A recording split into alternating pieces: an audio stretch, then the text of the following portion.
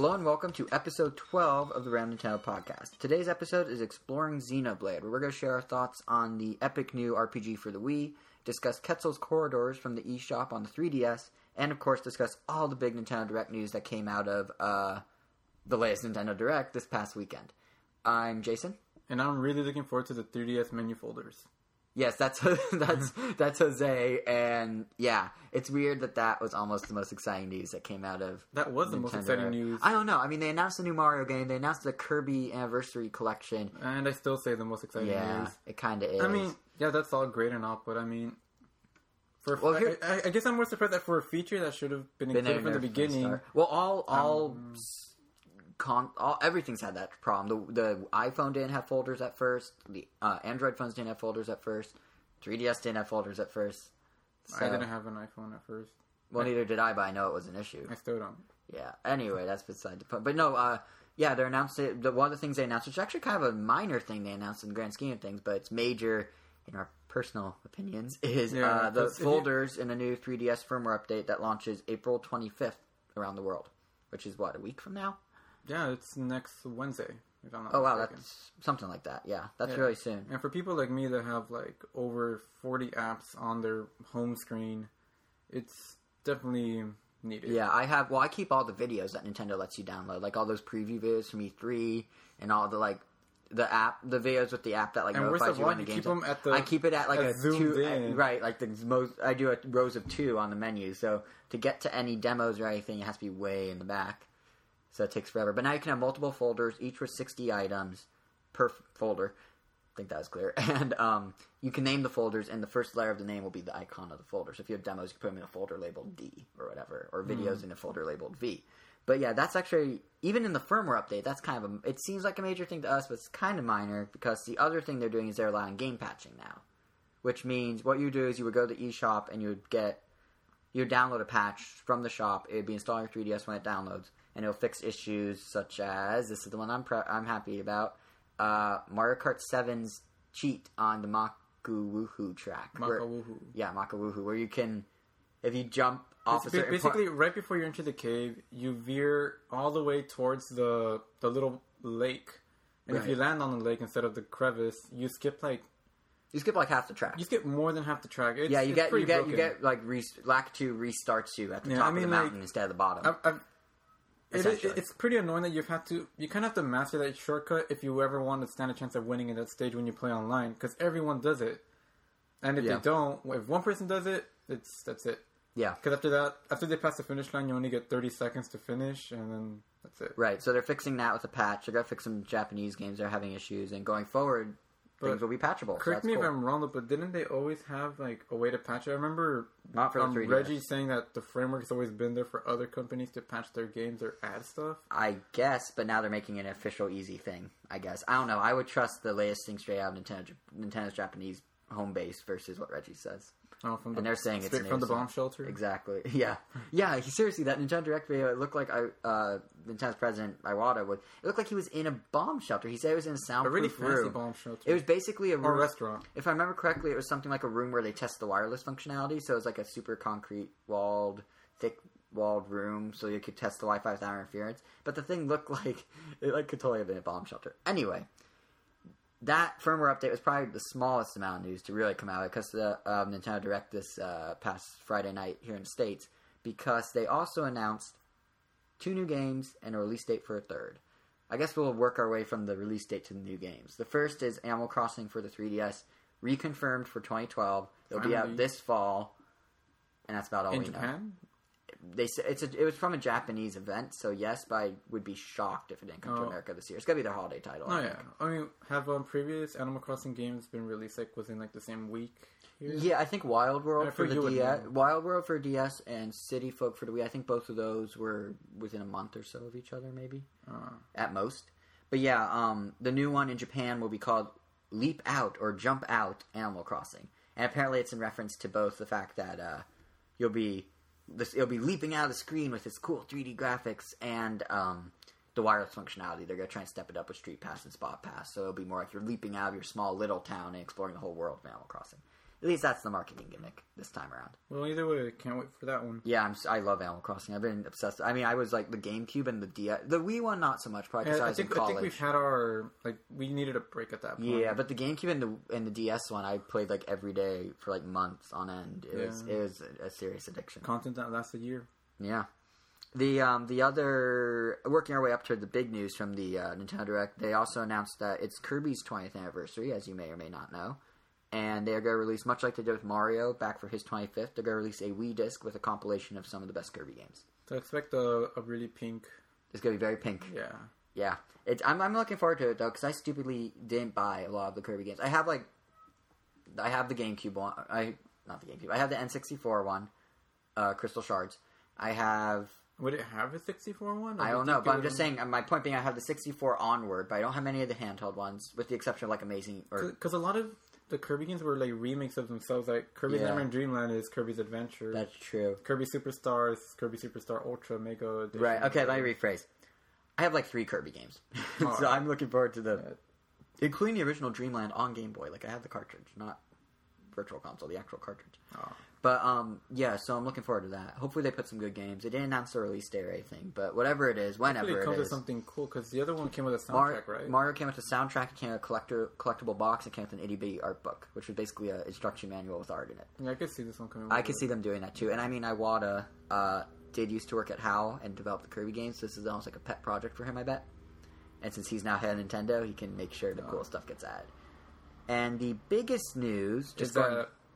It became more clear that Metroid is... Oh yeah, before we get to the real big news, the second big news is Nintendo doesn't care about Metroid. Because Metroid had a 25th anniversary that came and went without any attention, yet Kirby, who's definitely a lower tier character than Samus in the Metroid universe, is getting more attention. Yeah, I mean, I bet part of it had to do just because Zelda's 25th anniversary was the same year. Yeah, I'm sure that was part of it. But they could have at least acknowledged it with like...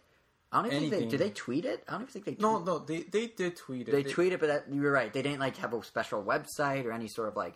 They didn't do anything, it's kind of a really. shame. I don't know. I mean, if I were Nintendo, I guess I would be trying to take a break from the character so people would forget Other M, which backfired and then just like come back. I mean, maybe they'll do it next year, like 26th anniversary, even though it's not really... They're not going to call it 26th anniversary. They'll just call it anniversary. They'll probably wait for 30. Yeah, they just want it to be, I guess, artist-based out. Yeah. But until Samus gets her due... They'll keep pumping out Mario games, it seems. Not that there's a problem with that. But the biggest news out of Nintendo Direct, in my mind, is New Super Mario Bros. 2 for the 3DS. A sequel, obviously, to New Super Mario Bros. On the DS and New Super Mario Bros. Immediately obvious. Yeah, if screenshots make it super more obvious than even the Giant 2. Because the game is definitely running the exact same engine as the DS and Wii ones. It looks identical. Well, more to the Wii one. The DS one looks kind of crappy. That's true. It's like super zoomed in also. You're right. It's the Wii one. But yeah, cool thing though is New Super Mario Bros. 2, they're bringing back the Tanuki suit in its original form where you power it up to fly, like the little P meters at the bottom of the screenshot. And they're bringing back those bolt blocks from Mario 3. Those are the ones you could slip behind and find like backworld secrets. They didn't say... I mean, they're there, but... I don't know if you could slip behind them, but they're there. Yeah. And if they're there, they're probably... Well, you can only slip behind the white one. Right, but... On the third level. Yeah, I know, but I'm just saying, like, they're there. They're bringing them back, and I mean that's a really famous shortcut, cheat, sneaky thing. So I'm sure they'll include a reference to it in some way. But yeah, the cool part comes out in August. I think that's the fastest turnaround in America in August and Japan. I think that's the fastest turnaround time from announcement to launch of any Mario game ever. Yeah, who knows how long they've been working on it though? For a while. I mean, they announced. They said probably not that long. We talked about the investor meeting back in like January or February on one of our earlier episodes, and we said that Iwata said that they announced they're making a new 2D Mario for the end of this year. But now it's coming out in August. So it must be, it's probably in the works since last year. Considering how like cut and paste the visuals look, I bet it's like so easy for them just to make a Mario game really fast. Just to get good level designers. Right. And don't get me wrong, I know I was like, oh, it looks like they're just reusing the engine. Honestly, the level design, the bump in level design from the DS one to the Wii one was huge. And I imagine, like, it was a noticeable step up in terms of clever levels. I'm thinking it'll at least be the Wii one in terms of quality. I could see, like, desert levels having, like, the sandstorm. Yeah, but I mean... and the snow levels having a snowstorm, and the jungle having a leaf storm. Even if the graphics look the same, I guess my point is they are good. The gameplay will be good. It's not going to be a bad game by any means. I'm looking forward to it. I love all the Mario side-scrollers. Well, you're not looking. Is it kind of like a thing where it's like you'll buy it, it'll be good, but it's same old in terms of like gonna buy the first day, but no hype whatsoever. Right. No, I'm a little hyped because Mario side scrolls are my favorite games. Period. Yeah, so. I think I kind of divorced from them a little with the Galaxies and the 64. Right. Oh, I love Galaxy as well. Don't get me wrong, but I just really like. I guess I just turned to my new preference for Mario platformer. Right. But what was I gonna say? I had to do it. Then again, you are a Star Fox 64 lover, so yeah, shut up. The interesting thing is it comes out in August, not the holidays, which means they have some sort of other bigger or equally big game planned for the holidays besides Animal Crossing. I don't think they're gonna carry the whole holiday. What are we doing that plan for September? I don't know. I mean, we'll know at E3. It's only 6 weeks away, which is also surprising that they announced Mario now when E3 is in a month and a half. Does that mean they really have that? I know they have the Wii U to show, but do they really have that much stuff for the 3DS too that they're like, let's get Mario out of the way now? What do we have so far? We have Mario Tennis in May. We have Mario Tennis in May, and that's it.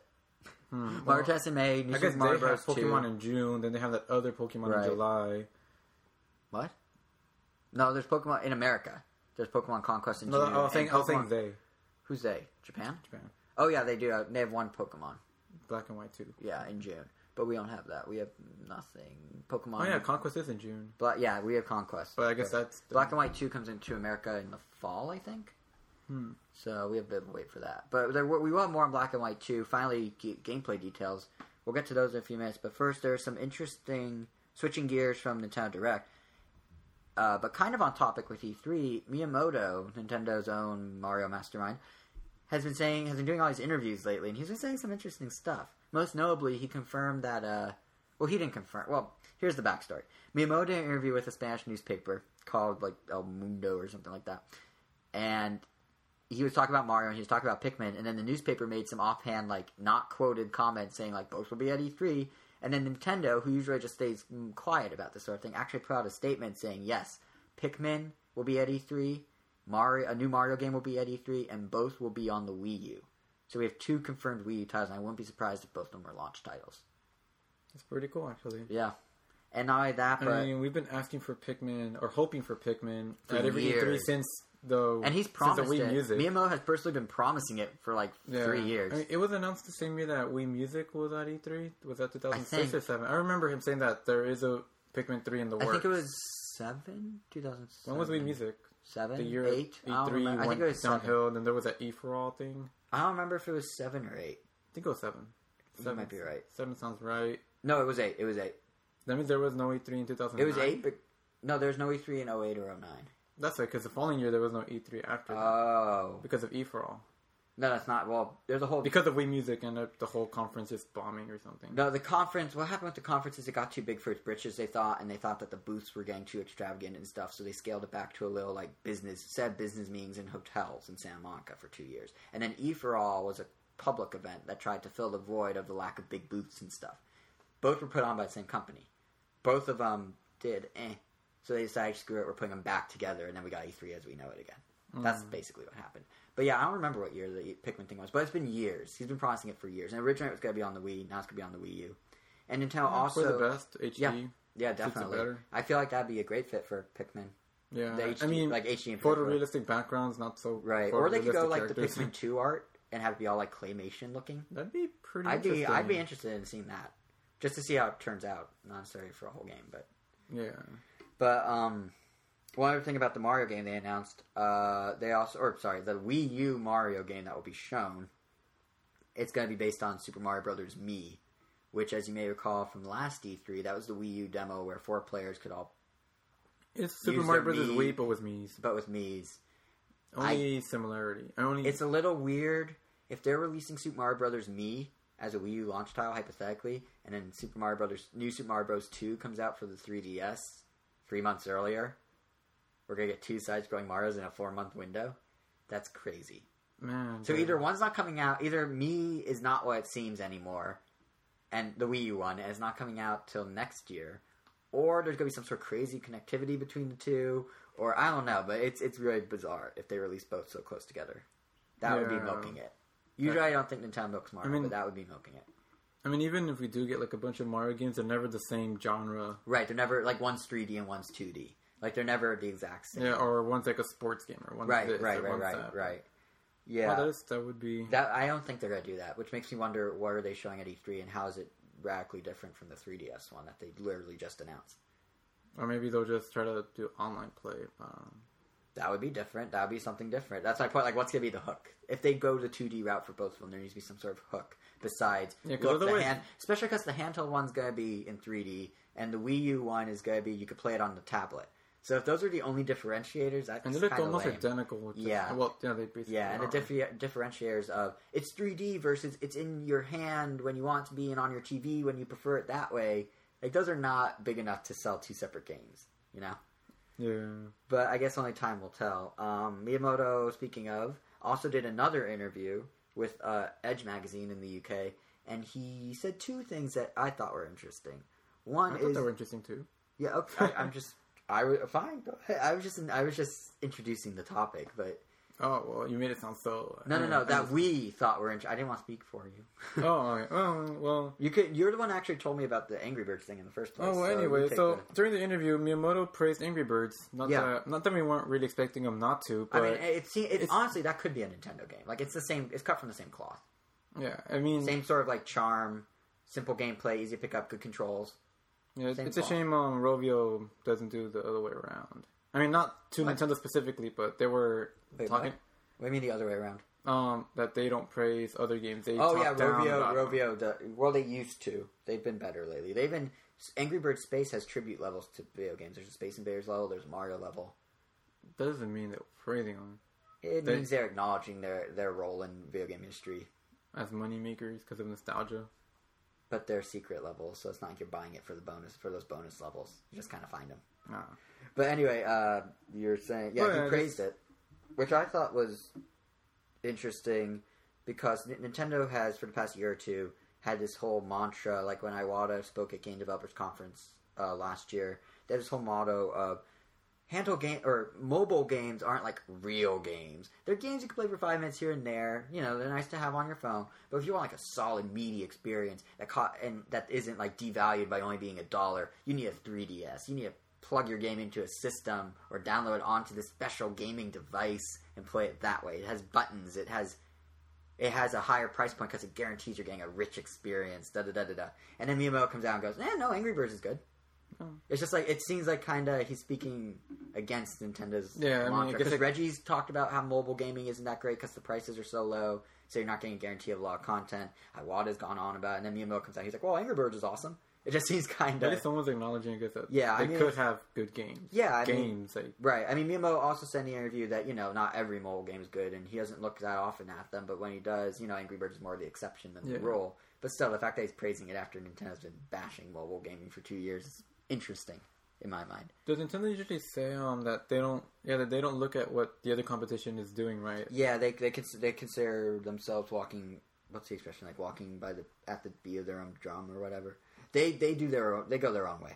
Yeah. They blaze their own trail, sort of thing. They don't really care like what the graphics race is right now or anything. They'll do what works best for them.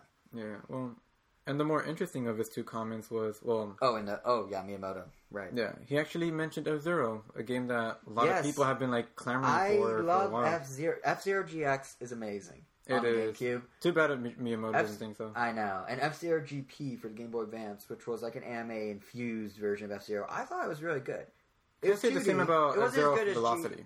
Right. It wasn't... Yeah, exactly. They weren't... I can't say the same. Oh, you can't? I thought you said you could. Yeah, that game was kind of not... It was hard to play. Yeah, I didn't... In the sense of like that, it's hard to get myself to play it because the controllers... It feels like... The controls are weird. It feels like I'm controlling the stage itself instead of the car. That's how the original was on Super Nintendo. I played the Super Nintendo version once. Like, you know how hotels have Super Nintendos? Yeah. I played one at a hotel. Yeah, some hotels have like... I saw 64s. Some of them have Super Nintendos. I know, but why is that any different? Yeah. Let me rephrase. When I was a kid, they had Super Nintendos. And I remember playing F-Zero, and I was super confused because the level spun around the car. And I was like, what? How does this... I don't understand. Like, I didn't get it. Yeah, I mean, my first one was GX, and... Right, but playing GP Legend has more of a GX feel than a maximum velocity feel.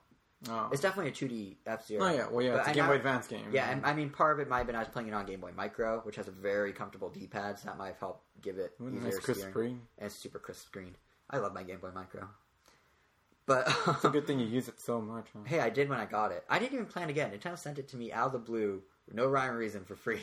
So they're being a sage / moderator back on the Nintendo forums back in the day has perks, but such as free Game Boys. But yeah, his quote, we never got to that. His quote was that he thinks, because we haven't seen an F-Zero since the GameCube days. No, we've kept thinking like, oh, the 3DS is coming out. Of course, it's going to be on it. Right. Or the 3D makes sense. Or the Wii's coming out. They can do a motion one. It makes sense. No announcements, though. Right. And then Miyamoto comes out and says that he thinks it's worth reviving F-Zero if there's a new thing or a real big surprise, those are quotes, that can help, help make this F-Zero unique in some way. Basically, he wants new hardware or new technology that can, no pun intended here, drive the series in a new direction. Which makes me wonder why there wasn't one on the Wii, because that had motion control, but that's probably not precise enough. Yeah, and for all we know, maybe they did consider graphics into consideration. I mean, F-Zero GX looked really good. Yeah. And it definitely looks like a game that would benefit greatly from HD. I mean, just look at the Wipeout series. Right, and I mean, he made a comment about that Wii U is he didn't say it's a real possibility, but he said they're considering the Wii U for F-Zero, so that will have the HD. So they're still considering it. It's not even like a... he didn't even say the word consider. He basically, in the interview, he threw around the Wii U's name when talking about it. So they could be further along. He could be being coy. But I hope if they do decide to do F-Zero, they do it quickly and make it awesome. Because I haven't played F-Zero in years. I know, that game online would be awesome. There's so many characters to pick from, too. Yeah, they have 35 in GX or something like that. Not including the character. No, it was 50-something. Oh, yeah, and then there's one you can unlock if you, synced it up with the arcade machine. Yeah, but you can actually unlock those on your own. You just have to, do ridiculously good. Well, if you want to not and I murder yourself. Too. Oh, you did? Yep. Very nice. The story, the campaign in hard mode. Dude, the campaign was crazy in normal mode. That level, the level with the boulders falling, where you have to, race down that That's straight... the second level. No, it's not. Is it? Yes, it is. That one was hard. I beat it. But it took me a while. No, yeah. Wait, was that really the second level? No, yep. it wasn't. Yeah, it is. Where you're against the... Samurai Goro. Yeah. It's the second level? Yep. Oh, now I just look like an open. There's only 10 levels. And they're, hard as hell. Yeah, that boulder one. Campaign is... That boulder one took me, weeks. It's constantly on the... It's consistently on every, top 10 hardest games list everywhere. Yeah, it's a fun game, though. I love it. Which makes me more proud to actually beat it on hard. Yes, good for you. Brother. Yeah, good for you. So proud. I wish I could beat it on normal. Anyway, one other thing that's been big in the Nintendo world these last few weeks, besides Miyamoto yapping about literally everything, is Pokemon Black and White 2 are finally getting detailed. They're coming out in June in Japan, as we mentioned before. So. Pokemon Black and White 2. So yeah, they're here's the thing. It is, as the name implies, an actual true sequel. It's going to take place 2 years after Black and White 1. Which is awesome. But kind of sucks. Because I wasn't planning on getting... Oh, yeah, you're thinking of getting the third version, which is also just a minor upgrade. Because I'm like, I'll take a long break from Pokemon, but it's a sequel. Now I have to get the first one. Right. Which I did and actually opened, and now I'm just waiting on this guy to open it so we can play. Yeah, I'm finally... You've been giving me crap about this for 9 months. Black version, I have still in shrink wrap, I know. But now that you have white version, I'm basically being forced at gunpoint. Not really. To open my black version. I gotta play that. Yeah, I will. But anyway. I promise I will play black in the next few weeks. But yeah, so the sequel, it's got to take place in the same region. It's got the same 3 starter Pokemon of Snivy, Tepig, and Oshawott. And... Apparently yeah? Oh, I was going to mention the next point, but... Go for it. No, I don't know, it's just weird, they showed a comparison map of, how the overworld looks in the first game and the second game. It's pretty much the same map, except... a giant glacier just, took over... I like how in 2 years' time, a glacier can swoop in and freeze half the region. I mean, I guess the game's a commentary on global warming. I don't know, it's weird, though. It's the past 2 games were obsessed with snow. Diamond and Pearl, the first game, it had a snowy region, but that was just, a little region. But Platinum version, which I also got and didn't get that far because of the... Whatever. Because of the whatever. The Pokemon game fatigue. There we go. Game fatigue. There you go. Almost everything was covered in snow. So good. I don't know. Maybe all these games kind of take place in the same time, and they're kind of next to each other. I wonder if they have some big master timeline, and then in 10 years they'll reveal it, kind of like they did with Zelda. Because what I'm thinking is I know I'm getting a little off topic, but at the beginning of every Pokemon game, there's always a professor asking a kid to document all the Pokemon for them, they've never done it before. Yeah. So, if they've never done it before and they all take place chronologically, that wouldn't make sense. Right. So I'm thinking this is the first time they've ever had all this and they're all doing it at the same time. Possibly. But, I don't know. That's interesting. It'll be interesting to see in like 10 years where the series is. Wait, does that mean at the beginning of this game they'll make you do it again? No, because it's a sequel. That's weird because Gold and Silver was also a sequel to Red and Blue, and that one did have you documenting them, even though it happened after. I don't know. Pokemon's the timeline doesn't make sense. It's like Zelda. Like remember when the Zelda timeline came out and it was like 3 different story arcs, 3 different timelines within the timeline. Oh, yeah. Like it gets confusing. It's weird because like the Pokemon, like they have a story and it's never, I guess, deep enough for it to be considered like to, I don't know, a game you have to review the story. Yeah. But Black and White is the first one that actually gave a hard attempt at one. I mean, it's about PETA. Yeah, basically. And 2 is expanding on it. So. And in fact, 2, to help expand on that, because you can't just tread through the same world twice, they're going to have new cities, and they're going to be changing the region up in other ways besides... sense. I mean, cities could expand within the city. Yeah. Yeah, but... and they're also... This one I like. Black and White, they did something different. They kind of considered it a reset for the franchise, so they only had brand new Pokemon. You couldn't... Which is pretty smart. Yeah, it is. But I'm pretty sure I speak for everyone when I say that. It was kind of annoying seeing Zubats in Diamond. Yes, it was annoying having Zubats in every cave. Oh, and Geodudes. I know, it was like... every single game. It was ridiculous. But yeah, so it was nice to... But all they did was swap them out. All they did was swap them out with lookalikes. Like, it wasn't that different. Yeah, but it kind of helped to live for a little bit. But unfortunately for you, Zubat might be back because Black and White 2, they're going to bring in some older Pokemon. It seems to be a random assortment. There's Eevees, there's Psyducks, there's Bayleaves, I think I saw. Bayleaves? I might be wrong because that's a starter. I saw Riolu. I don't remember who else I saw. Yeah, that was a starter. Probably not there. Unless there was a trainer's Bayleaf. There was Pelipper. It could have been a yeah, there was, yeah. But yeah, so it's like a weird... Metagross. Right. But anyway, point being, it's a weird mix of all the other games in terms of the Pokemon population. Do you think that shoots down the possibility that there was like a separate region after you beat the game for like Ruby and Sapphire? I don't know. I feel like there could still be, and in that region, there could be a whole nother slew. They have like 800 Pokemon to work with. 600. They could do something. They could do 300 in one region, 300 in another, and put all 600 in the game. Like, it's not... but not like, possible. But I mean, like, just the fact that they started, we're sprinkling in these Pokemon from all these generations. Well, it could be something like, it's 2 years later, Pokemon travel. They...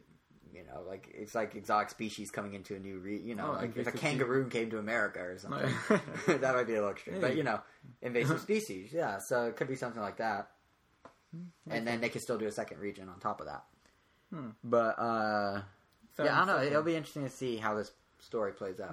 I need to play Black 1, and you need to play White 1, so then we can pick up Black and White 2 and actually know what's going on. So it's a direct sequel. It's funny though. I never expected to be getting more DS games. I thought Mass Attack was going to be my last one. Yeah, well, here's the thing. Besides all the Laytons I'm hunting. Yeah, and then Black and White 2's DS. But here's the thing, and this actually was in Nintendo Direct today. Black and White 2's going to have 3DS perks. If you play it on 3DS, you get bonus stuff. It's going to interact with... Not within the game, but like... Well, sort of. It's going to interact with 2 apps for the 3DS that you can download from the eShop. One of them is called Pokemon AR Searcher, and as its name implies, it's an augmented reality Pokemon finding app. It's like Face Raiders, sorta, but with Pokemon. Like, what you'll do is you go around using your 3DS's camera, you'll find Pokemon in your house or whatever, and you'll catch them. And then here's where it ties into the game. Once you catch them, you can import those caught Pokemon from your AR searcher into Black and White 2 and add them to your team. It's really cool, actually. Or something like that. So that's kind of cool. It might make things unbalanced, though. Because, if someone's playing on the DS and they have to catch all these Pokemon, and then you go find, the super rare Pokemon in your AR searcher. Yeah, but I'm almost 100% sure that you're not going to be able to use that feature until after you beat the game. Probably. Just like Diamond and Pearl, you couldn't transfer your Game Boy Advance Pokemon until after you beat the game. Oh, that's true, yeah. Probably. But, yeah, the AR searcher, that's actually a good point. And the thing is, you also have to pay a premium just to be able to do that, because the AR searcher is $3, roughly. It's going to be 300 yen in Japan. No, that's $4. It's going to be 300 yen in Japan, which is roughly $4 here in the States. So you're paying for the perk of being able to do that. Plus, you get a little. Think of it like a live action Pokemon Snap. It's almost it's like Pokemon Snap, but not as meticulous. But I don't know. They better make Pokemon Snap. We've only seen one screenshot from it, and it looked like you're looking at the Pokemon silhouette. It might have just been emerging right there. Yeah, that's. I wish we saw the footage. I'm sure it's out there now, but when we were checking, I couldn't find it. Speaking of Pokemon Snap, they better make a sequel for the Wii U. Imagine using the tablet controller to look around the world and take pictures. Snap. Oh, snap indeed. But no, God, that was so sad.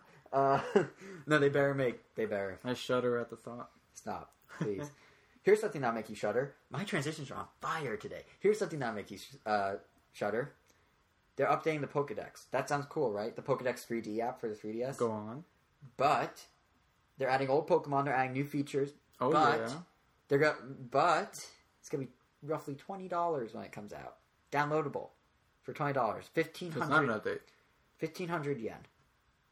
So what you're saying is we basically got a trial version of the Pokedex. Essentially, how it's gonna work, from what I read, is the current Pokedex 3D app will continue to be free, and it'll continue to get Spot Pass updates for the Pokemon that are already in the system up through the end of the year. However, it'll be taken off the eShop on June 17th and replaced with this new Pokedex Pro, which will let you manage your Pokemon within Black and White, too. So there's the other way you can 3DS owners get an advantage playing it Black and White 2 on their systems. So you can manage all your Pokemon, and then you still get all the Pokedex stuff plus access to other Pokemon. It's pretty cool. It's like having like the Pokemon box. Yeah, except just way more convenient. Right. And you don't have to put it in GameCube, plug in your Game Boy Advance. Yeah, it's a lot simpler. But it's $20, which seems absurd to me. Really, $5 maybe, but $20? Yeah. I mean, then again, they did sell Pokemon box for $30. Well, I mean, we still don't know. I mean, that's just a... That's all we know. I know, there could be some other stuff. I know, but I mean, it's probably not going to cost that much. I mean... No, it is. Our MSRP or the eShop price in Japan is 1,500 yen. No, I know, but that doesn't necessarily mean that. I mean, when the 3DS was announced, it would have roughly translated to $300, but it came out to be $250. That's true, so maybe it'll be 15 here. I mean, that seems to be the cap that Nintendo's giving. I know, they have to adjust it. Either way, I think it should be like $5, unless it has some crazy functionality exchange they rate, talk about. I mean, that's the exchange rate, but that's not necessarily right. But it should be $5. Even no matter what they exchange it to, it's gonna be higher than $5. Unless there's some like gameplay involved, I don't know why you need a $15, $20 management tool. I'll get it if it's not over 10.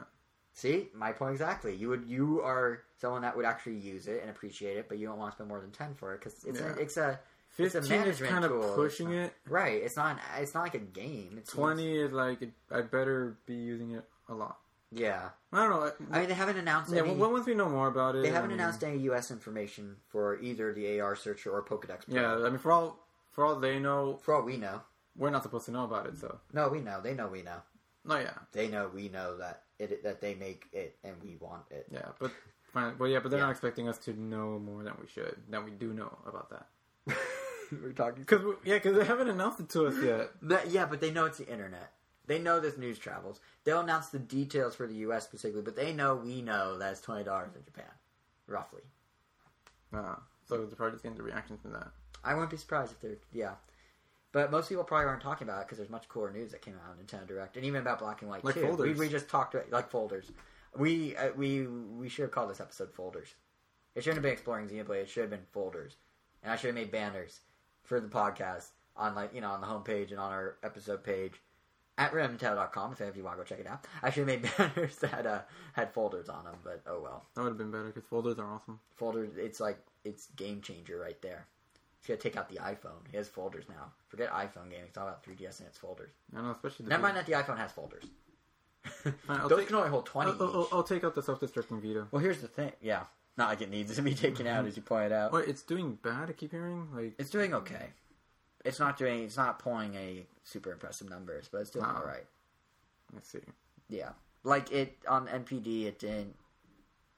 I don't believe it performed much stronger than the 3DS. I could be wrong. I just haven't heard much buzz about it. Yeah. I almost forget. There isn't a. I almost keep forgetting it's already out. There really isn't. That's the thing. There isn't a ton of buzz, which is weird because it is really good hardware. Yeah, but it's like it's suffering from Go syndrome. Go. PSP Go. Oh, PSP Go. But not quite to that extent. Right. Oh, yeah, that thing that was like that was dead on release. Yeah, it was dead on arrival, definitely. Yeah. There's no trend. Oh, God, I'm quoting Conan O'Brien here. There's no transition here.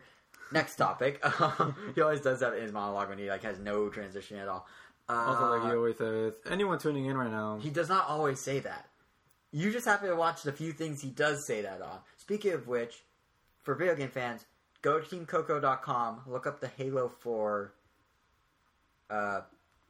bit. I don't like Halo, and I still enjoy that. Yeah, I'm okay with Halo. Conan O'Brien and Andy Richter are going to be voices of two very minor characters in the upcoming Halo. And by minor, like background. Yeah, like two guys stacking crates in a hangar. And they They're clerks. Yeah, and they recorded a ton of dialogue for it, and they did this huge thing. They did like a 10-minute segment on Conan's show last week, and it was very entertaining. Yeah. If you're a video game fan, you'll appreciate it. He was interviewing some... I forgot the name of the guy, but I remember Kiki Wolfkill. Yeah, it was Frank O'Connor, who's one of the main guys involved in the Halo franchise, and a girl named Kiki Wolfkill. And yes, that's her real name, which is amazing. But yeah, check it out, TeamCoco.com. Now back to what I was actually going to say. Project X Zone. Yeah, do you remember this game? This is the one that's like, it's Namco Bandai. Yeah, it's what basically got us to talk about Samurai Pizza Cats. That's right. That was a good conversation. Which explains why it wasn't in Tatsunoko vs. Capcom, because it wasn't popular in Japan, and that was released in Japan. Right. We don't need to go over that yet. Namco, Capcom, and Sega, one game together for the 3DS, being co-developed by Banpresto. Details are finally out. Presto should have been on the cover. There's 4 companies involved. I don't understand that. But, why is Banpresto making it but not putting anyone they have in it? Do they have anyone? I don't know. They probably have some little action figure guy. Beetleborgs? I don't know. But, yeah, it's a fighting game. Shocker. Yeah. Well, I mean... Yeah, the game, to be clear, this game didn't have a name when we last talked about it. It was just this crossover game. But now it's called Project X Zone, and it's a fighting game that... It's interesting because it's 3D worlds... 2D sprite characters battling. Marvel vs. Capcom. Yeah. Exactly. With 2D, except when they do their special attacks, suddenly a 3D animation pops up over the 2D sprite. Well, it's not necessarily 3D. It's still sprite. It's just no. They were rendered. They rendered. No, they look like I thought they looked exactly like sprites, just hand drawn. Just really big sprites that were really well animated. It seemed like they might have been rendered. No, they were sprites. All right, you would know better. You're Mr. Animation. There were sprites. Either way, it's interesting because it's a standard fighting game, but they have some RPG elements apparently. I don't know much about that, but maybe you level up or something. Right, the character selection struck me as interesting. It's each company has 3 pairs of people, and they cover the big ones. Like Capcom has Ryu and Ken from Street Fighter, Mega Man X and Zero from Mega Man. Had Mega Man. Dimitri and Dante from Darkstalkers and Devil May Cry. And surprised there wasn't Morrigan. She seems to always come out of every single... That might be why they didn't do it. That's like their flagship Darkstalker. Yeah. And then Chris and Joe Resident Evil. So those are those are big franchises for the most part. Even Darkstalkers, well, not relevant anymore, really. Yeah, it's still a big name in the game. It keeps coming out in every single fighting game. So. But then you get some of the weirder ones. So here's Sega. They have 2 characters from Sakura Wars. I'm not even going to try and say their names. You want to try it? Shinguji Sakura and... Ogami Ichiro? Right, yeah, okay, sure. But they're big. Sakura Wars. Thank you. I only heard about it. Yeah, it's a big franchise in Japan. I don't know much about it. But so they have that. They have Pai and Akira from Virtual Fighter. They have Kurt and Rila from... I'm butchering all these. From... Valkyria Chronicles. Yeah. That's the PS3/PSP game, right? I believe so. Huh. And then they have Ulala and Tom... God, why can't I Toma. And Toma from Space Channel 5 and Shining Force. So you have some big... So Sega... Capcom went the route of we're putting our big guns. Sega went the route of let's put some obscure ones. Makes sense. And then... Why would they want Sonic in there? That's true. But still... Or the crazy taxi people. Right. But here's where it gets crazy. Namco Bandai... They went with... They have... you can read the list. I'm going to butcher all these. No. Well, they got... Sanger and Sumvold from Super Robot Wars. Never heard of that. Big franchise in Japan. Of course. I think. Jing and Ling from Tekken. Yep. And Cosmos and Telos from Xenosaga, which is the RPG that the Xenoblade team made back when they were still part of Namco. Coincidence? I don't know. and then they have the 2 of the characters from Tales of Vesperia. Yeah, Yuri and Estelle. That's the Xbox version for those that... Right, and then Kato and Black Rose from Dot Hack. So Namco... So both Sega... Dot Hack's a really obscure... Right, RPG. That's my point. It's like, Capcom went with the big guns for this. They're like, we're going to bring our best foot forward. It's going to be Project X Zone is going to be so cool. And then the other... pretty well known, though. I know, that's true. But the other 2... But that's true, they didn't put Phoenix, and it's like... Right, exactly. And then the other 2 were like, we're going to do our big They stayed away from international franchises. Like, Virtual Fighter's big, Dot Hack is kind of big, Xenosaga is well known, Tekken's obviously big. Yeah. But it's like, it wasn't... Tales of kind of... I mean, they didn't even put a Nintendo-released Tales It's weird. characters. I feel like they went with, like, second-tier characters. I'm sure there's a reason behind it. But it's just funny to me that Capcom went full-force AAA characters, mostly. And then second, Namco were like, oh yeah, we have these guys, and kind of like trotted out random. I think Namco should have picked like Tales of Symphonia or right. Or I think Abyss would have probably been their best choice since it came out on the 3DS. I don't know. Yeah. Hey, who's this character? It's also on the 3DS. Right, marketing opportunity. Yeah, let me go buy this game so I can know about this character. Marketing opportunity, but I'm sure there was some logic behind it. Just when I saw the list, I was reading through it, I'm just like, really? This is who you're choosing? Like, okay, whatever makes you guys happy. But it still looks like a very interesting game. I bet you because of licensing issues, it's not going to come to America. That's what they said about Tatsunoko. That's true. If they got Tatsunoko, they did have to take out some characters. But then we got Zero and Frank West, which I think is better in a way. Yeah. The only character that speak in English. Yeah, because you don't even get the option to change it. Right. But it just it'll be interesting to see if it comes to America. The trailer looked good. It looks nice in motion. Yeah. Although you pointed out when we were watching, it looks kind of like a Game Boy Advance game. If you ignore the 3D background and just look at the sprite work, it's very simple. Yeah, I don't know. It looks simplistically. It has I don't know. It just looks simple. But I'm sure it has a lot of depth. Yeah, I'm sure the 3D is going to look really cool. No, I meant like... No, I'm saying on top of your gameplay depth. I'm saying I think the 3D will also look very cool. Just because he said depth, I meant graph. I see where the confusion arose, but yeah. Yeah, with puns, Yes. Moving on. Yes. Nicalis is bringing another old school style indie game to the Nintendo platform. Oh, are they? Yeah. You're not just reading our notes or anything, are you? No. It's called 1001 Spikes. You even sounded like you were reading. You're such a great actor because we don't use notes at all. You just spout that off the top of your head in a very monotonous way. No, actually, I just felt like reading it. Yeah, no, they for those who don't know, Nicholas or Nicalis or however you say their name, they're the team that brought Cave Story, V times 6. V with 6. They did that? I believe I'm not sure about V actually. No, they did. No, I think they did. I don't think they made V. No, they didn't make it. They brought it to the 3DS. They didn't make Cave Story either. They work with the original developers. Oh, they work with the original developers to. Yeah, Cave Story was made by one guy. Yeah, but Nicalis brought. Yeah, I just checked it in case you were wondering. But they brought. They're responsible for all those awesome upscaled ports of indie darlings. And they're doing the same thing. Hidden gems. And they're doing the same thing with a new game called 1001 Spikes, which is another like super tough, kind of hardcore. Yeah, actually, that one looks almost exactly like Cave Story, just based on the screenshot. Like, same kind of texture. Same vibe. Yeah, same character. I don't know. Everything looks the same. Just, you look like a safari adventure. Right. But yeah, I don't know much about the game itself, but it's supposed to be really hard. It's going to have a 4-player mode, so that's where it's different from Cave Story in one very obvious way. And maybe I'll cave and buy it. Yeah. Anyway, it's gonna have new graphics, new music, new sounds, new art, and most interestingly, it's gonna be on the eShop on the 3DS, and they're hoping to bring it out to the Wii U at launch via its online store. There is no confirmation officially of an online store for the Wii U day one. I'm sure they'll do it because Nintendo will do it because they know the eShop's successful, but. Interesting that we have a commitment to it before the thing's even announced. That's the only reason I even felt like bringing this up, besides the fact that, they put out good games. But it's just like, that's really interesting to me that they're already announcing online store games. Really cool. And there's no online store to announce them for. Yeah. Hopefully, they actually just, transfer over whatever they currently have on the Wii Shop channel and just copy and paste it all to the new shop. You mean essentially what they did with the DSiWare on the eShop?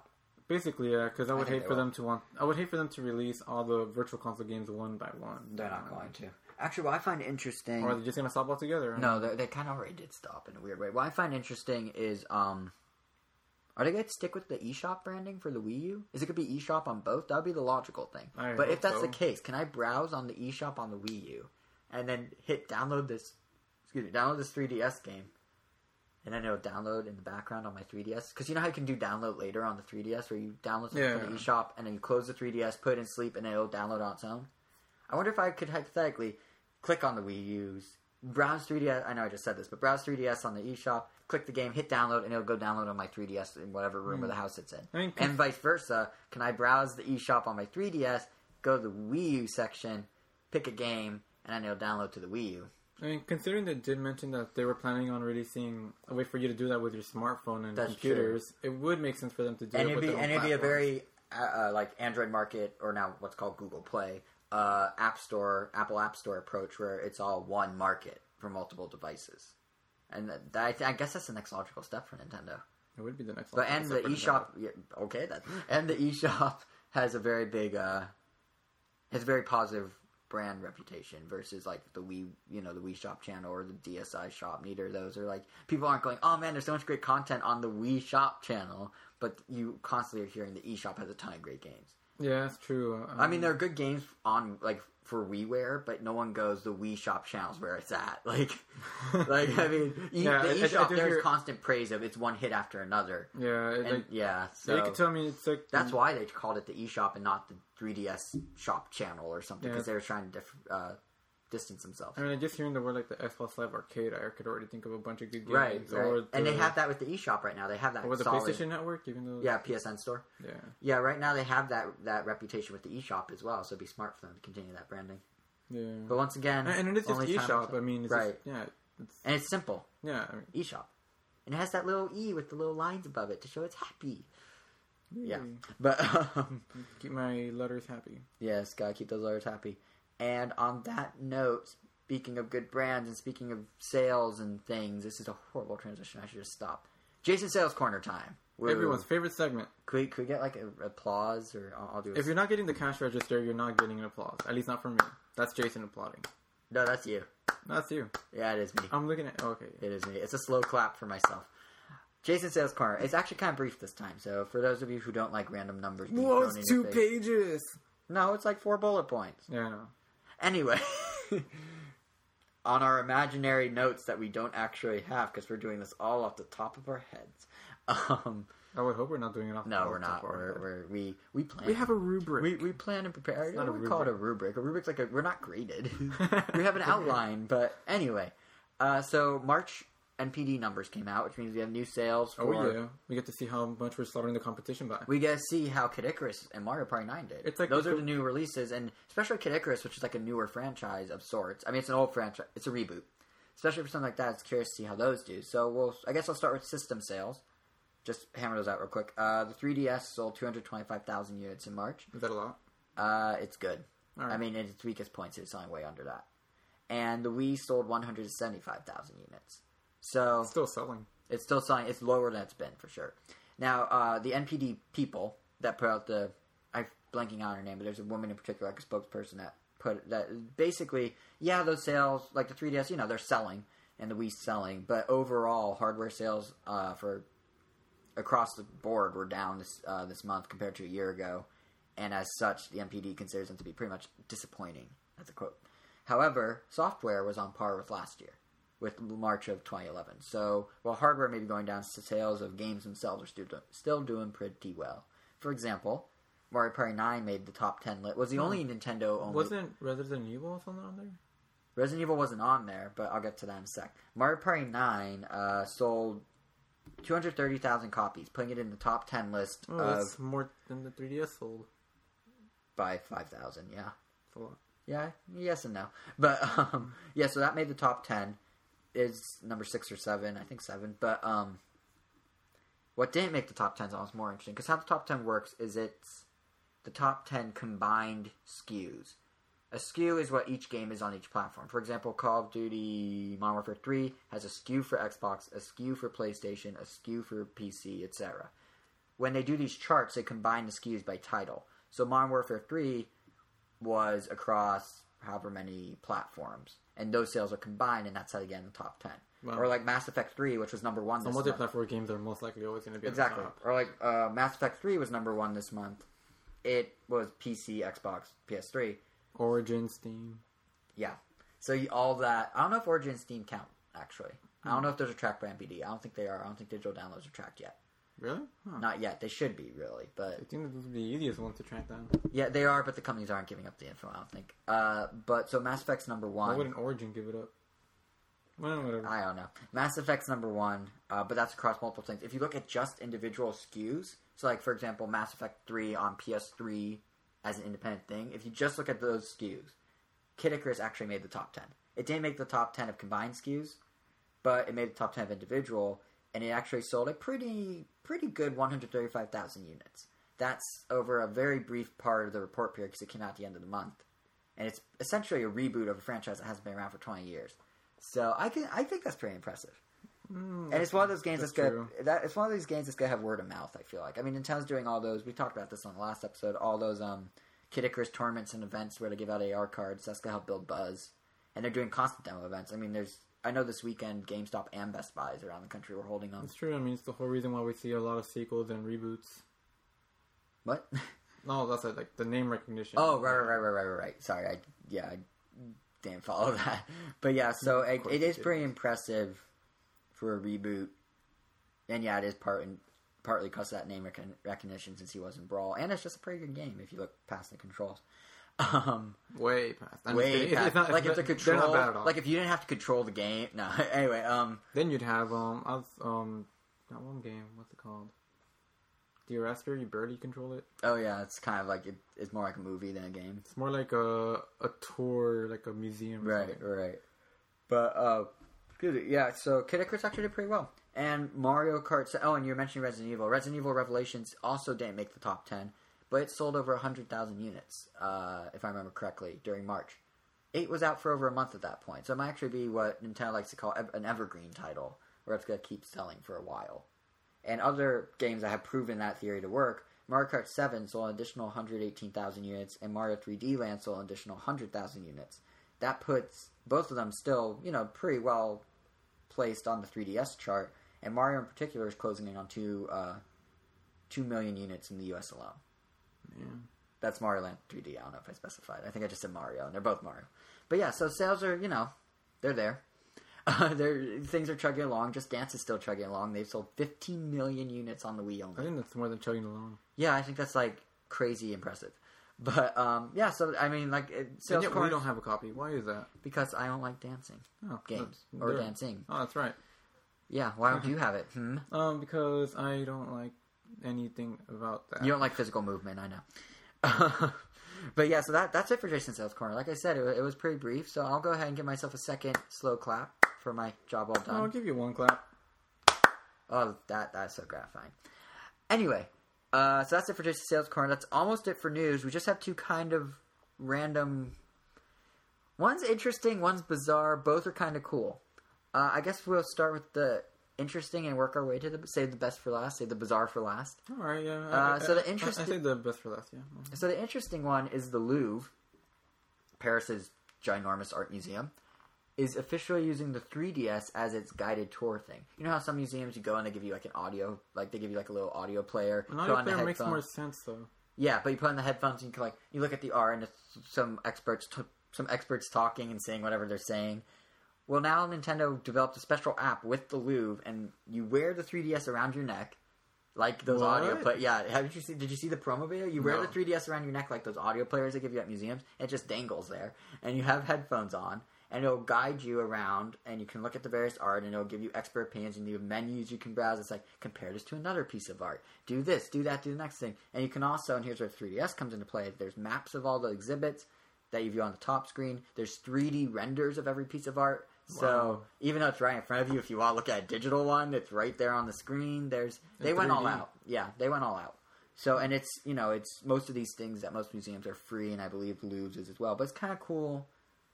The only reason I bring it up is it's kind of cool to see Nintendo branch out and do something like this. And it's equally cool that the Louvre is actually embracing something of this nature, especially because it's a very big fancy art museum. So for them to do this. And the software itself looks pretty good. If you watch the promo video, it's I've seen images. Yeah, it's nothing special, but it did a nice job. It's pretty well polished, and yeah. So that was the interesting one. That's kind of cool. Yeah, but the best one is the bizarre one. Yeah, it's crazy that Nintendo did a viral video, and it was actually funny. Oh wait, that was the best one? Yeah, what do you think I was talking about? Oh, the fact that Ace Attorney is actually getting a screening in the U.S. Where did that come from? You're looking... Okay, whatever. Well, you share yours. Or no, I'll go first with the viral video. Yeah, because this one is more interesting. Fine, we'll share... No, it's not. Alright, then let me just say this one first, then. I was just kidding, but... whatever. Yeah, whatever. Well, anyway... We had a whole debate about who's going to talk first. Alright, well, basically, as we mentioned before, there was an Ace Attorney movie in the works. It already came out. It's done. Reviews are in, but... How is it? Good, bad, in between? It had to sacrifice a lot because it was a movie based on a 40-hour game, so... In between. Yeah, it's in good between. Good for what it was, not good as apparently it gets better on multiple views. I see. Yeah. But, yeah, they did mention, they were planning on localizing it everywhere, or releasing it everywhere. But they don't really plan to dub it. And so far, we're getting one screening at some anime convention. I think it's just called AM2 or something. Here in LA? Yeah, in LA. Not Anime Expo, to make it clear. But it's only getting subbed. And according to some people that were able to watch that version of the sub, or a version of it already has like spelling errors and some translation mistakes. Well, they'll probably fix it if it's not out yet. No, yeah, but even then, like, I don't know. That's just something. Well, that's cool for you as a that's cool for any Ace Attorney fan that they're actually, even if it is a not great translation, the fact that they're going through the effort to do anything and not just leave it out. I mean, I would kind of like to watch it before I decide to get the DVD or not. Right. Well, go to the expo. Yep. I'll just have to find out everything about that. Yep. Oh, and what were you saying about this viral video? Okay. Hey, I know you're not a fan of Community much, but okay. Raise your hand while you're sitting alone listening to this if you like Community on NBC.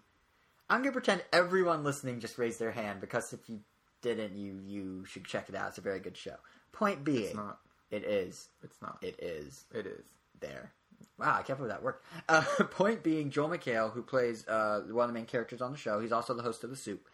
He did, and he's just an all-around funny guy, he did a viral video of sorts for Nintendo to promote the 3DS. It's this 3-minute-long video on YouTube where basically he's in a meeting telling Nintendo how to not go about doing a viral video.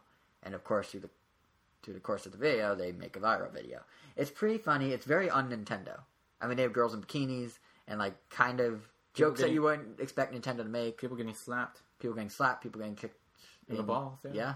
Yeah, it's very un-Nintendo, but it's actually pretty well done. It kind of it's the same tone as, like, the Kevin Butler Sony commercial, like the PlayStation commercials with the VP of whatever he's the VP of, Kevin Butler. It's sort of in that, like, vein of humor, but it's definitely entertaining. It's very un-Nintendo, and I hope they continue doing that. And if you haven't checked it out, we provide a link in the corresponding blog post for today's episode. Just go to randomtown.com, episode 12, Exploring Xenoblade, and there will be a link under the section with all the links, labeled news.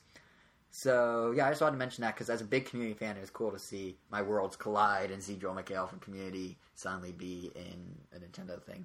Yeah, and as a non-Community fan, I was entertained for a couple minutes. So there you go. Nintendo did a good job. And also, check out Community. Seriously. Or don't. Do it.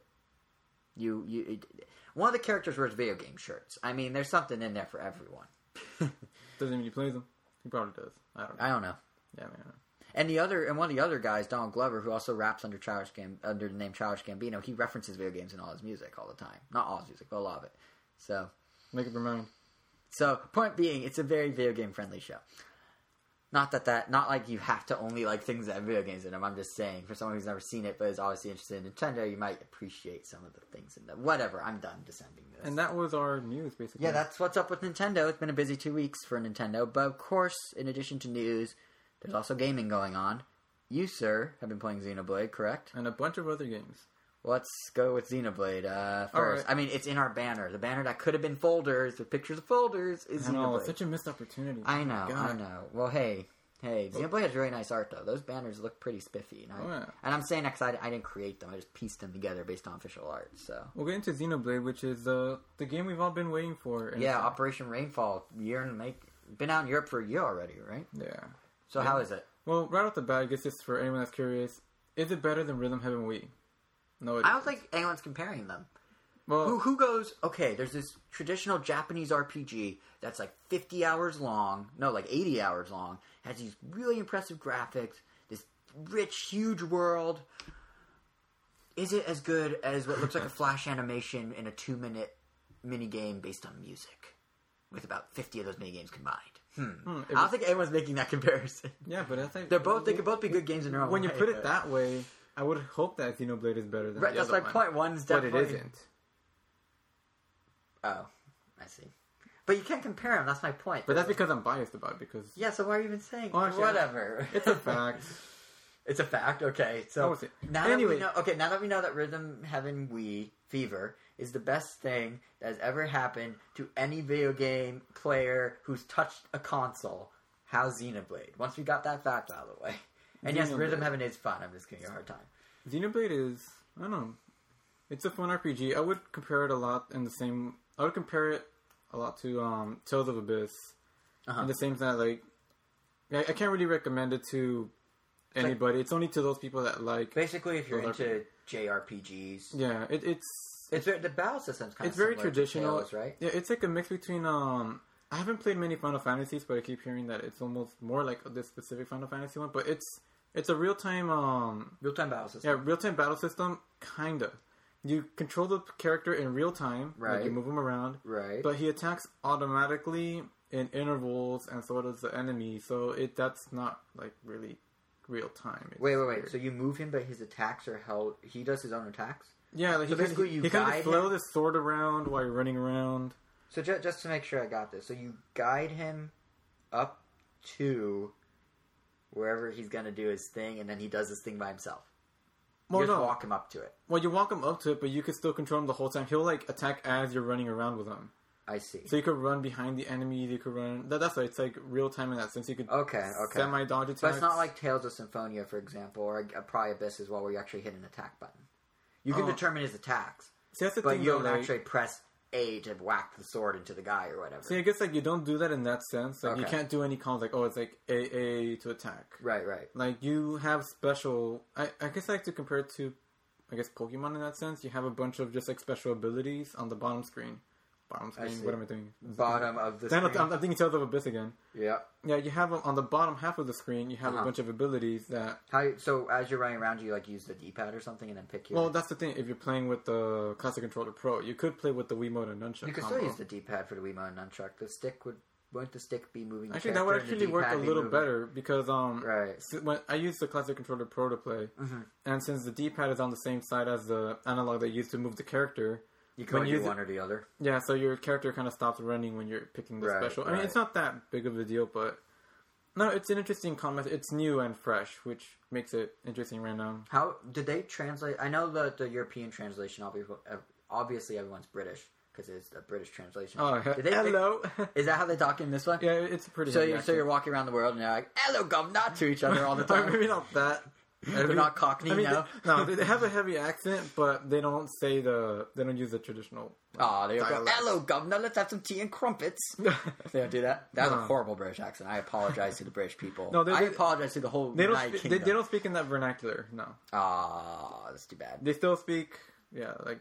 So I mean, I know you're still pretty early in the game because it's like an 80-hour game or something. So actually, I chose so far. I guess you leave it only for people that are interested in the genre. Yeah, I would say so. I mean, for what it is it really good? Like for what it is, to its compatriots. For what it is, for those that like RPGs or those kind of games, I would highly recommend it. The battle system is different, so it's something that it's familiar enough to for it to be interesting, but it's different enough that.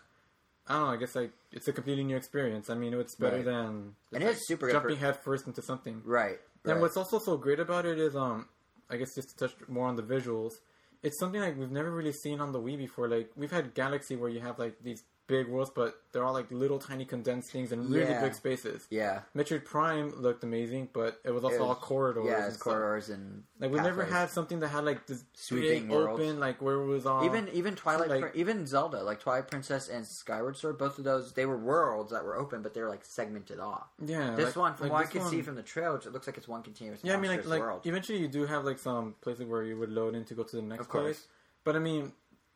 Can't you stand at the top of a mountain and see the entire world? Yeah, that's it. The areas that you load are really big, and I don't know, just having that camera when you're running the second analog. Right. Oh, to swing it around. Yeah, sometimes I would just swing it around just to swing it really low, just so I could look up at the sky or go down. And the developers at nice. The developers at Monolith who did Xenosaga, as we mentioned earlier in today's episode, they're good with graphics. They always have been. Yeah, you could tell it's really pushing pushing the Wii. Yeah, at this point in the Wii's lifetime, it's hard to be impressed with graphics. But no. I was gonna say I'm surprised there was still we still haven't seen something like that. That's what I was saying. It's hard to be impressed with graphics on the system, yet you were. Yeah, but the double-edged sword of that is at this point in the Wii's lifetime, we've been used to HD. Yeah, I mean, I don't have a PS3, but my brother has one, so I'm still exposed to all these really great-looking games. Yeah, just from the trailers of Xenoblade, I feel just watching, I'm like, this would look awesome on the Wii. Yeah. They should have made a Wii U. I mean, so from afar, everything looks good, but when you zoom in, everything looks... Textures are pretty... Are the textures super blurry? Not only are they blurry, it looks really, I don't want to say N64-ish, but early GameCube.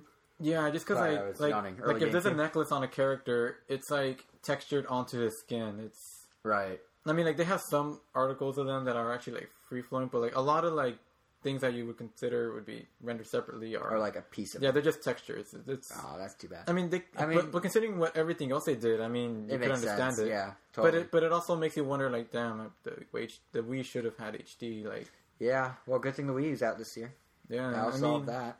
Almost kind of wish they had waited a little just for this game, because this game would have benefited a lot more. Yeah.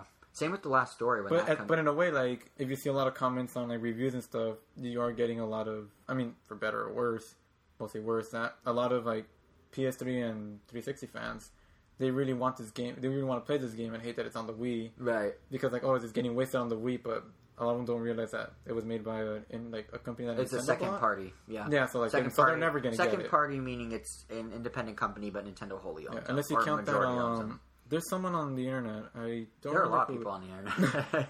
Well, don't let me finish the sentence. Nope, can't let you do that. There is a person working on an HD upgrade of this game. Oh, I saw that. Yes, I think it's a team of people. Yeah, and so far the upgrade looking really good. They did change a lot of the character art because like your health bar has like just a sketch of the character, and when they're battling, he has like his mouth open, like angry. But they changed all that, and I don't know, it looks really good. But I'm confused, like, what is that going to be played on? I didn't really the Dolphin emulator for PCs that runs Wii and GameCube games in HD. It's totally illegal, but it exists. Well, shows the kind of dedication. I mean, this game is something I would love to see in HD, and I'm not surprised someone is doing this, so... Yeah, good. It means you're not alone. But, so gameplay good, graphics good, HD missing bad. Yeah, I mean... missing HD bad. Yeah, but I also wouldn't really even consider that a bad thing. I mean, it's the Wii. Right. We should be... happy that we got it on the Wii at all. And it is really great that Nintendo brought it to America. Yeah. I mean, personally, I'm not big on RPGs like that. So that's the reason I haven't gotten it. But I mean, I've been hearing great things. I've had second thoughts about picking it up. So yeah, it sounds like it's just amazing. I mean, I guess also, like, even though I wouldn't highly recommend it to people that don't play these kind of JRPGs, as in me, I would recommend it to people interested in playing, like, a JRPG for the first time or something. Right. Because it's very accessible. Like, the way they introduce everything is so, like, they take really small baby steps. Like, every time a new game mechanic is introduced, they stop everything. They show you how to do it. Oh, that's handy. And, like, there's no way you could, like, get lost. Like, and while they're teaching it to you, they show you all the potential. Like, it kind of felt overwhelming. Like, not in the information they were teaching you, but in the possibilities with them. Right. Because they were saying, like, oh, there's a system where if you talk to this person, you could talk to every single, like, villager in the city. And as you're doing that, it maps their relation to every other character in the game. Right. So at the end, you can have like this super crazy, and that affects your relationships with them, whether they'll trade with you. Then you have this thing where you could repopulate a colony that's totally optional. Right, so these are all like huge side quests. Yeah, so it turns the 40-hour game to like over 80 hours. That's insane. That's impressive, and that's all only for $50. Oh, exactly. You're getting bang for your buck. You're getting 2 hours for every. No, you're getting like $1.50 for every hour and a half. Every hour. So I mean, like my final verdict: get Rhythm Heaven Fever. And I would recommend this game. You're obsessed with Rhythm Heaven. Anyway. Not enough. No, too much, actually. No, there is no too much with Rhythm Heaven. It is a really fun game. I mean, thanks to Nintendo, I actually have a reason to replay all of Rhythm Heaven again since I have a new Wii, and I have to get that memory on. Oh, yeah, because you won the Wii in the Mario Party. Thank you, Mario. And Luigi. And Luigi. And Nintendo's PR firm. And Nintendo's PR firm. It's like I'm scolding. and who did you forget, Jose? No, Jason? No, what? Oh, yeah, I wrote the tweet. I wasn't even thinking that. I was just making fun of how I was listing off things for... Anyway, Quetzal's Corridors. I also picked that up. And I have been playing it as well. And it's for the 3DS. It's a download from the eShop. $6, right? I think it's $6. It's pretty fun. It reminds you some of it. There's two different types of gameplay. The core concept. Mind if I take the lead on this one? Of course. Core concept. Wait, of course you do mind. Fine. No, I don't. Yeah. Okay. There's two. The core, from what I've seen so far, the core concept is it's Aztec themed. Yeah. And as if you didn't get from the name Quetzal's Corridor, how would you get that from the name? I don't know. Anyway, it sounds Aztec. Yeah. Anyway, the goal of it is kind of like Through Space for WiiWare for anyone who's played that, or Hole in the Wall, or Hole in the Wall, the game show, or I believe Tetris Axis has a similar mode within it. But basically what you're doing is you're lining up a Tetris-style zigzag piece, like L thing, to... There are different shapes throughout the game. Right. Yeah. But you're usually, I feel like it's the Tetris L zigzag. You're lining them up to fill holes in walls as you fly towards them, which is great use of the 3D. And there's also some parts of the game where you're going up a tower and you're quickly trying to rotate the piece to fit each of these holes as quickly as possible. And you keep climbing the tower. So that's the main, each hole is one step on the tower. So that's the main, I keep interrupting myself. I did again. Anyway, that's the main premise of the game, is you're manipulating this one piece that's flowing through the air to make it fit into these different holes. But they do it in very clever ways, and you move the piece around the screen with the stick. You rotate using the face buttons, and you can boost it forward if you line it up correctly. You can boost it through the hole using L, and I'm making it sound not that exciting, but it's actually really cool. It's really... for a simple concept, they managed to create a lot of different game modes. The whole Aztec theme works really well. It has 4 different... Oh, the story mode. Yeah, what's the name of the bad guy? Corruptal. Right, Corruptal. Nintendo's... I think they officially are like, you know what? It's a download game. Who cares how creative it is? Let's just call the corrupt guy Corruptal. But, it is really fun. It's great because it's super pick up and play. You can pick it up, play through a few levels real quick. It's kind of action-y, so it's a little different than Pushmo or one of those style. But it's nice that it's a nice puzzle. It's nice to have another puzzle game. Right, it's a puzzle game, but it's different enough from all the other ones that have been released that it actually feels like a totally different type of game. It's one of the... I think it's the first 3DS eShop game.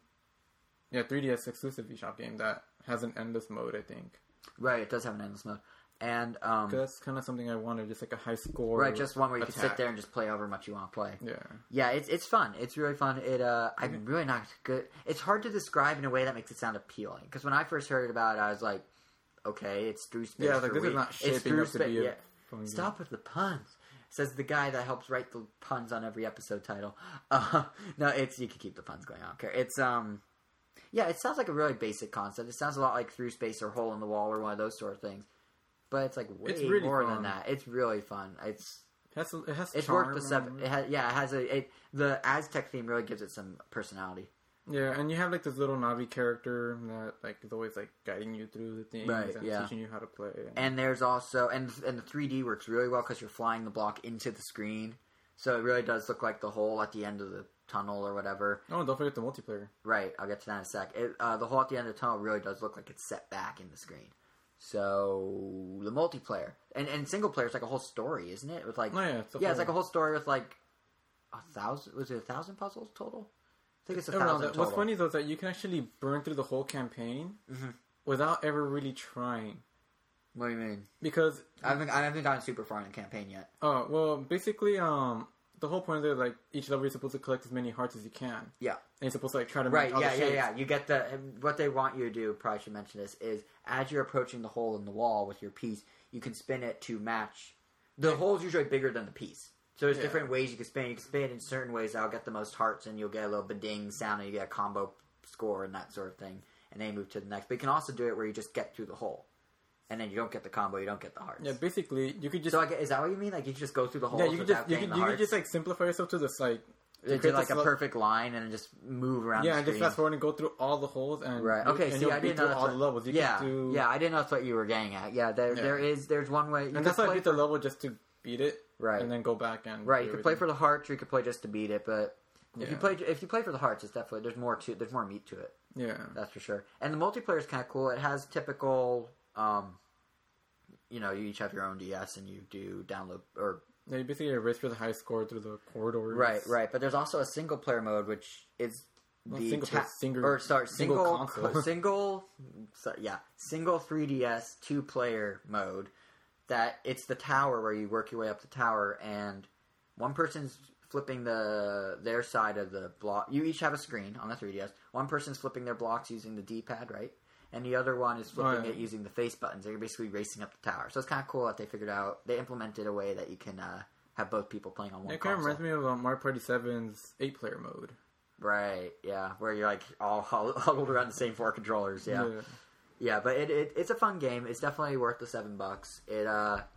It really... I was saying this earlier about the strong brand of the eShop, but this really just helps solidify the fact that pretty much every game that's like coming out on the eShop as an eShop exclusive, opposed to like a DSiWare game, is really good. Like they're putting the effort. I know, like, even games that at first I didn't think they were going to be that good actually ended up being good, like Sakura Samurai, which we have to talk about eventually. And yeah, we'll get to that during a slow week, I'm sure. Or like even they put out a demo for Pyramids. They put out a demo for Pyramids and even Pyramids 3D. It's based in a nutshell. It's an iPhone style. It's a mobile style game, kind of like Angry Birds. You have individual little level, kind of like Angry Birds in structure, non-gameplay. You have individual little levels. You try and 3-star level by collecting all the items in this level. You navigate through these. They're sand pyramids. You navigate through the levels as this little dude with a pickaxe, I guess, that can break blocks and move. Create blocks. Break and create blocks so he can move around the level to get all the items before going through the door. The more items you get, the higher your score. They put out a demo of it on the eShop this past week, and even that, which is kind of a low-key... It's a low-key title. It's been on the eShop since summer, basically since the eShop launched, a few weeks later, I think. That, too, it's still a pretty good game. Like, it'd be like an upper-tier mobile phone game, that's for sure. Like, they're really hitting them out of the park. Right? Yeah, there's another one that... There's Let's Golf 3D, which is supposed to be... I haven't tried that, but that's supposed to be Super Zombie Slayer music. It's like a music game? Right, from UFO Interactive, yeah. Super Zombie Detox. Yeah, I mean, that one looks fun. Yeah, and they're all... It actually looks a lot like Theater Rhythm. Yeah, it's kind of similar.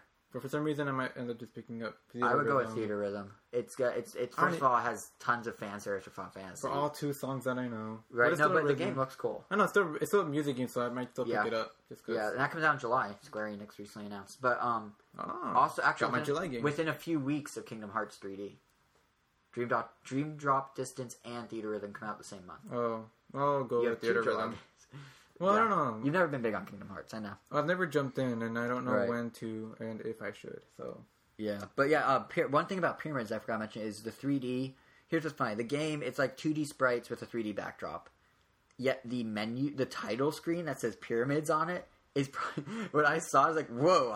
This 3D is like abnormally good. Like it looks like the logo is sitting on the ground about halfway back in this giant room." I haven't seen someone have a wow moment. It's weird because I played 3D. I played 3DS for over a year now, and I'm still impressed by the 3D of like Mario 3D Land or Mario Kart 7 to some extent. Or Kid Icarus has some cool draw distance in 3D, but something about how they placed that logo like on the floor of that room was like a 3D that I haven't seen in a while, and it actually caught me off guard with how cool it looked. So if nothing else, download the Pyramids demo just to see that title screen, because it was definitely... It's free, you got nothing to lose except space. Yeah, but then you can delete it after you go, whoa, at the title screen. Exactly. But it's definitely like a bigger 3D drop into the screen than most. It kind of blew my mind for a minute. But yeah, it's not, back to my original point. It's nice to the eShop.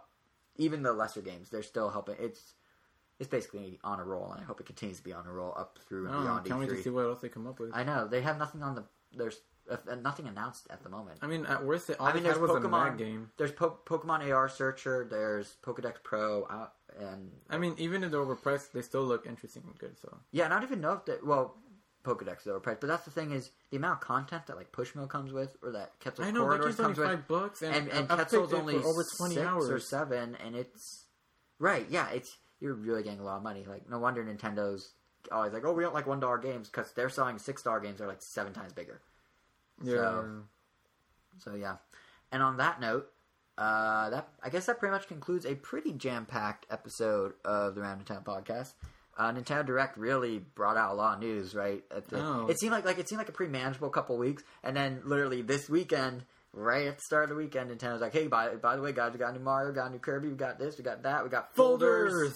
so awesome. So the takeaway message of episode 12 is to get rid of Heaven Fever. What? To get rid of Heaven Fever. To get rid of Heaven Fever. No, I was gonna say the takeaway message is folders are here by next week. They're going to be glorious, and if you don't have a 3DS, go buy one just so you can put something in a folder. That's my takeaway message of today's podcast. So, what do you think of folders? Do you love folders as much as we do? Or more importantly, what do you think of Xenoblade? What do you think of any of this news? I thought you were asking me. No, I was asking the listener. We want to hear what you have to say, not just about our podcast, although we love the feedback as well, but about any of the topics we discussed. So let's get a conversation going. So feel free to head over to roundtown.com, episode 12, Exploring Xenoblade. Go in the comment section. You don't need to register or anything. Leave us a comment. Or, as always, you can hit us up on Twitter with anything you might think. I'm at JSR7. And I'm at Weiro. WEIRO_O. I could probably stop spelling it after 12 episodes, but whatever. Yeah, that pretty much concludes on that. I could try spelling it every once in a while, but you seem to take the charge of it. Yeah, I don't know why I do. But that pretty much concludes this episode of Random Tone Podcast. Thanks for listening, and we will see you in 2 weeks with more games and news. Late. Did you say late?